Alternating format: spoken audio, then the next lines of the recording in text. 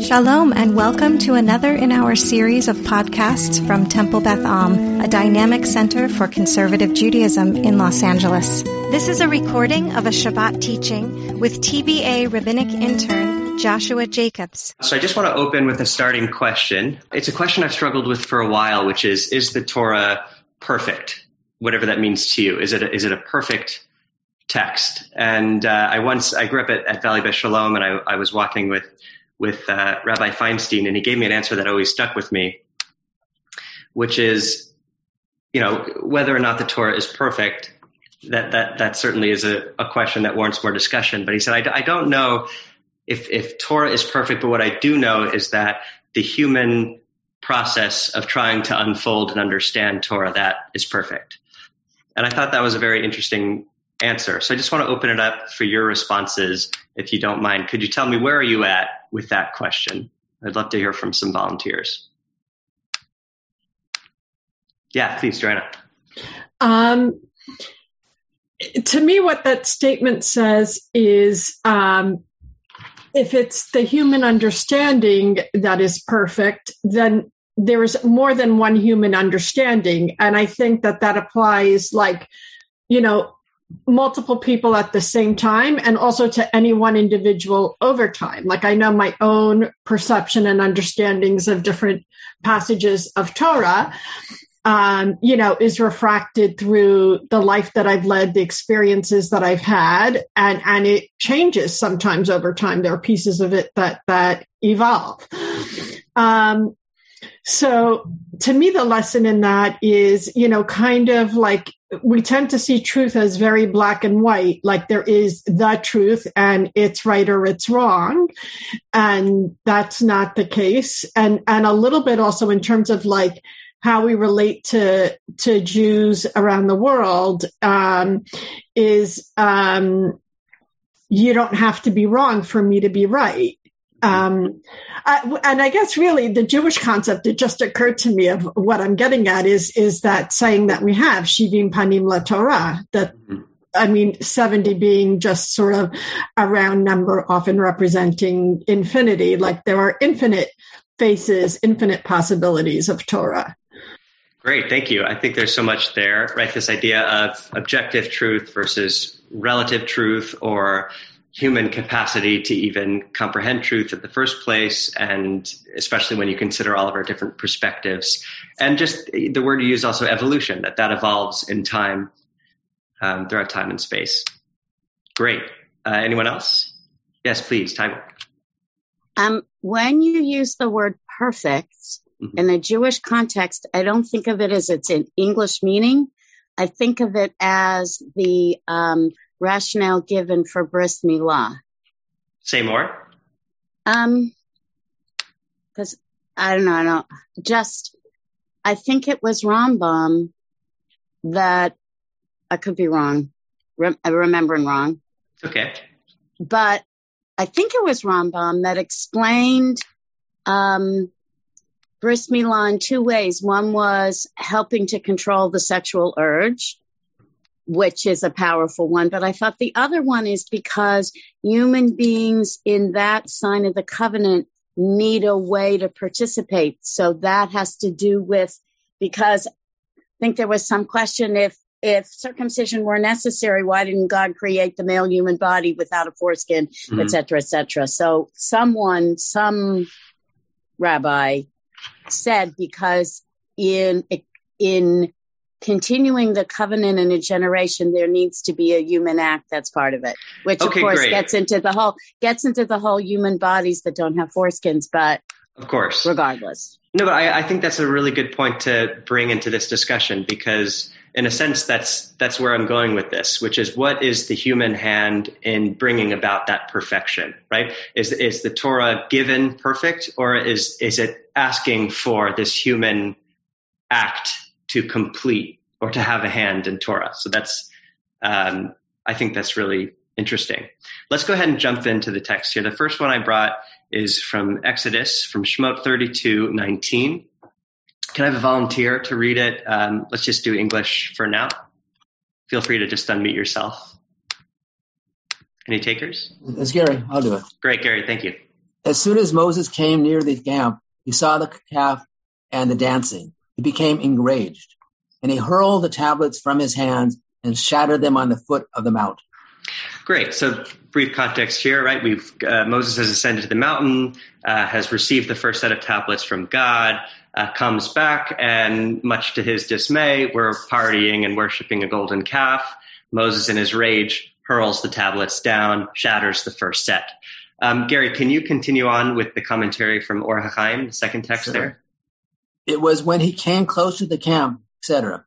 As a result of their idolatry, it became mortal once more, and a set of laws designed for immortal people was no longer appropriate for them.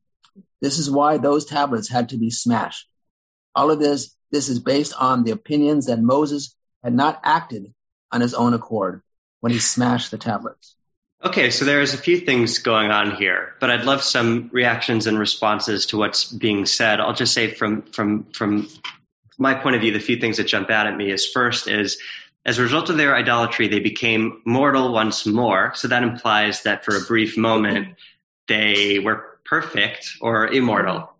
And then that comes crashing down literally and figuratively with the tablets. But a second thing I'm getting here, and this is what I want to focus on, that a set of laws designed for immortal people was no longer appropriate for them. What are some thoughts and reactions to that? Or anything else in the commentary, but feel free to comment on that. Margulies, did you have something? I was just going to say that was the first time I ever heard or even considered that the tablets might have been different than what they were when he came down, when Moses came down again with them. But I have a question going on. But if the tablets, we read the tablets. We read what the first one said and we read what the second one said. Correct me if I'm wrong, don't we? Because God wrote the stuff on Mount Sinai. We hear what he wrote. And then we after they smash it, he does it again. Correct me if I'm wrong. Right. So no, this is good. We're actually going to get into it because the texts that follow get into that dichotomy. By the way, I think I added a G there. It's Marlies, right? Did I say Margulies? It's Marlies, yeah. Marlies, yes. A G crept in there. I don't know why. But right. So we're actually going to get into that.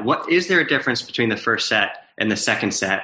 If there is, right? Because doesn't God say, okay, come back and I'll give you a second set like what was on the first? So we would think it's the same law. But let's go ahead and move straight into it. May I say just one thing? Please, yeah. If there was a difference on the first set, the Baal Tashit, the do not waste would have needed to be there, because if you have mortals that are still procreating, it becomes even more important because you're going to run out of resource faster. Because if no one's dying, then recycling becomes even more important. Oh, absolutely. That's really interesting, right? To go in and analyze each law and see how it would have played with an immortal people. I think that's a fascinating point. Josh, this is Brant. Good to see you. But I'm struck by the fact that this commentary absolves Moses of any anger. Yeah. See, and it's just it strikes me as odd that it's referred to as immortal people. I mean, clearly, one of the bases of Torah is to orient us away from our most base instincts into something of a more refined human existence. But this whole thing kind of basically says that Moses kind of had to do what he did, and he's not acting on his own accord. Right. And this seems to absolve Moses of any mortal feeling, which is interesting to me. And it also ties into the discussion because I kind of brushed past that, so I'm glad you elevated it. When we're talking about perfection and whether or not that exists and what that looks like, here are the rabbis absolving Moses of any imperfection, right? He didn't lose his temper, which we know, according to Moses' character, he's done before when he smites the Egyptian. But the rabbis, of course, come to his defense, and whether or not that's a good thing or a bad thing, we can discuss. But I think that's a very interesting point. And if what I'm hearing in the way that you bring it up, I think there's something troubling about that because it glosses over our imperfections, and that's not what Judaism is about. It's a very real religion that deals with life in real life. So, in Beit today, as part of the sermon, Rabbi Schatz explained that converts to Judaism, one of the things that they found fascinating is that our various texts present alternative views. Correct. In other words, it's not a one way of viewing something. So the extent to which the Torah is perfect, it clearly has opposing views, minority views, majority views. We know this from even like the Rabbinic Council. This use majority and minority opinions, right? Mm-hmm. And she said that people that are new to Judaism are fascinated by the presentation of all different views on an issue. Right. And so, perfection in the sense that if there's one view of the Torah, we're never going to reach it because we always have these different views, or maybe the perfection is the different views. Beautiful, right? That's the Elu ve'elu. These and these are the words of the living God, right? It doesn't have to be one or the other, and we preserve the minority opinion, which in a way is getting us even closer to truth than one answer would be. And I think that's a very important contribution of the Jewish faith. Okay, let's move forward. I'll go ahead and read. This is from Shemot, from Exodus 34:1. The Lord said to Moses, "Carve 2 tablets of stone like the first, and I will inscribe upon the tablets the words that were written on the first ones which you shattered." Right? So it seems like this would be the same, except the next commentary is going to pick up on something that you might have missed. I sure did the first time I read it, which is God saying to Moses, "Carve 2 tablets." Here's a Barbanel. The first set were both carved and inscribed by God, while the second set were carved by Moses, who did not inscribe them, and inscribed by God, who did not carve them. So what Abarbanel is picking up on is that the first tablets were both carved and inscribed by God. It was a completely divine product. The second one, however, was carved by Moses and written on by God. So there seems to be a partnership. In this one, a human hand in this one. So I'm gonna read the last of Barbanel, and then I'll open it up for thoughts. Why did the second set of tablets have greater holiness than the first set, as indicated by the verse, "And no man shall ascend the mountain with you"? What he's saying here is that when it came time to carve the second tablets, God seems to put in place some extra laws that imply a greater holiness for the second one, right? Because in this second Torah it says, "Let no man ascend the mountain with you." But for the first tablets, the verse said, "Ascend to God, you and Aharon and Nadav and Abihu," right? So for the first set, you could have these other people come up, important people nonetheless, but you could have them come with you, Moses, up to the mountain. But this time, nobody comes around. So Abarbanel is saying there's greater holiness in the second one because of these extra limitations. Also here, the verse warned, "The sheep and the cattle shall not graze adjacent to the mountain," while no such restriction appears with respect to the first tablets. It appears the second tablets that Moses carved were holier than the first set carved by God. I think this is a radical thing to say, because what kind of logic gets you to something that God created and wrote is less holy than something that people had a role in? So some responses, reactions to this? Not specifically to this, but to the overall theme that we're exploring. It occurs to me that I don't think there actually is a word for perfection in Hebrew. I think that the word for perfection in Hebrew that people would use is shleimut. But shleimut doesn't really mean perfection. It means a sense, it's kind of a hard word to translate back into English, but it means a sense, if I have it right, of completeness, of wholeness, of being at peace. Mm-hmm. And so, I think if we refer to the Torah as perfection, then as someone said before, it almost becomes something that is completely unattainable. Is perfection ever attainable? But to strive to be, let's say at peace with oneself and at peace with others, is I think a different lens on what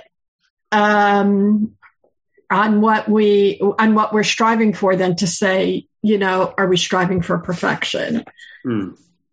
Right. So is perfection the ultimate goal, or is it peacefulness, shleimut? It seems to me that these commentators are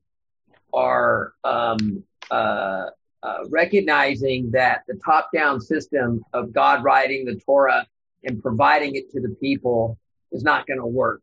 Mm-hmm. That what the fact that Moses carves it, but it's inscribed by God, shows you that the only way we're going to survive is in partnership with God. Mm-hmm. We do, he does, or she does, God does, we do. We work together to accomplish this task of developing these tablets. But just like anything else, we have to work in partnership with God, and we can't just rely on God to do it for us. And I think that's what this is hinting at, and that's really true, right? I mean, the reality is we're in partnership with God. We're created in the image of God, but we have to take our role, and God has to take its role, and together we can accomplish something that's better than ourselves. But we can't do it if it's just top down, and we can't do it by ourselves.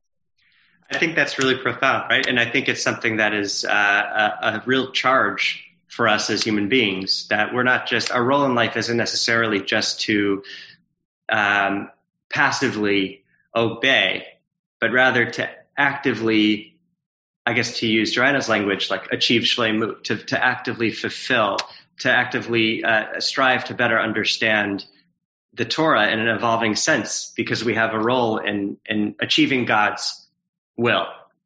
And how much more exciting is that than to be more passive agents? Instead, we have that ability to act and shape. Tybal, yes.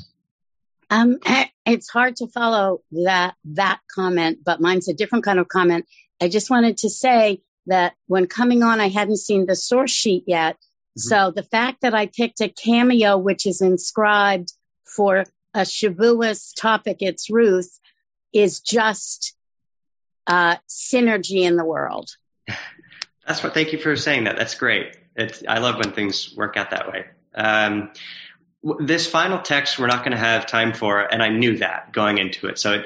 But I selfishly wanted to put it in because I love it so much, and maybe it's really a text study of its own.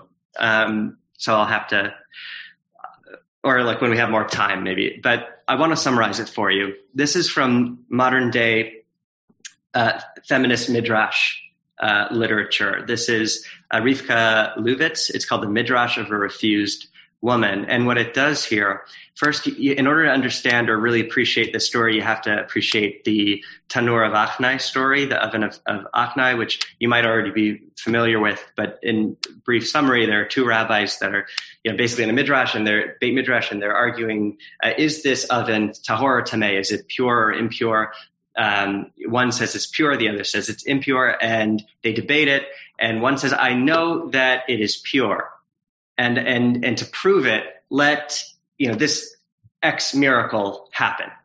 And it happens. And the rabbi who says it's impure maintains it's impure. The miracle doesn't persuade me. And then he says, but I know that it is pure. And if I'm right, let this other miracle happen. And it happens. And so on and so forth. But it's still, the argument persists. He says it still maintains that it's not pure until Bat Kol, a voice of God, enters the room and says that the halacha is according to the one who says that it is pure. And the rabbi who is arguing that it's impure points a finger to God and says, Lo b'shamayim hi, quoting Torah, saying that the Torah is not in heaven. You've given it to us. So basically, we don't derive our answers from the Bat Kol. So and God laughs, smiles, and says, my children have defeated me. My children have defeated me. What this midrash does is it takes that same exact structure, but instead of two rabbis arguing about whether an oven is tahor or tameh, it's a woman who's seeking a get, and the rabbi refuses and says, I'm sorry, I can't give you a get. This is a case of a woman who the husband has divorced her, but won't give her a bill of divorce, so a get, so she is stuck, an aguna, an anchored woman. She can't remarry without breaking Torah. So she's stuck, and she wants to be liberated from that, and the rabbi says, I can't do it. And she says, if I know I deserve a get, and to prove it, let this miracle happen, and it happens, and so on and so forth, and the rabbi keeps maintaining no. To the point where the Bat Kol, God comes down and says, she's right, give her the get. and the rabbi says, Lo bashamayim he, and God, instead of laughing, cries and says, my children have defeated me, my children have defeated me. And it's such a powerful story, and it really gets me emotionally every time I read it. And the reason I wanted to share it is that I think that we've received these two tablets, right? The first set and the second set. And the first set may have been this perfect set for immortal people. And the second one has our human hand in it. And it requires this partnership between us and God. And I think that through the way that we seek to uncover that, what is right and wrong in the world, we can get closer to that first, more perfect set. This agunah problem is a problem that exists in the Torah. And you might ask, how could something like that exist in a perfect Torah? And so you could say, well, it's imperfect. Or you could say, well, it's a partnership. And we have a role in peering back through to try to return to this first, more perfect Torah. And we do that by continuing to wrestle with and struggle with our text and try to achieve that first celestial Torah. Any thoughts and reactions to that? And then we'll move on. I just want to say it's beautiful. That's why the Torah is a living document, because we can't predict where it's going to go, and this is a brilliant piece on how the Torah evolves to deal with situations that could not have been contemplated.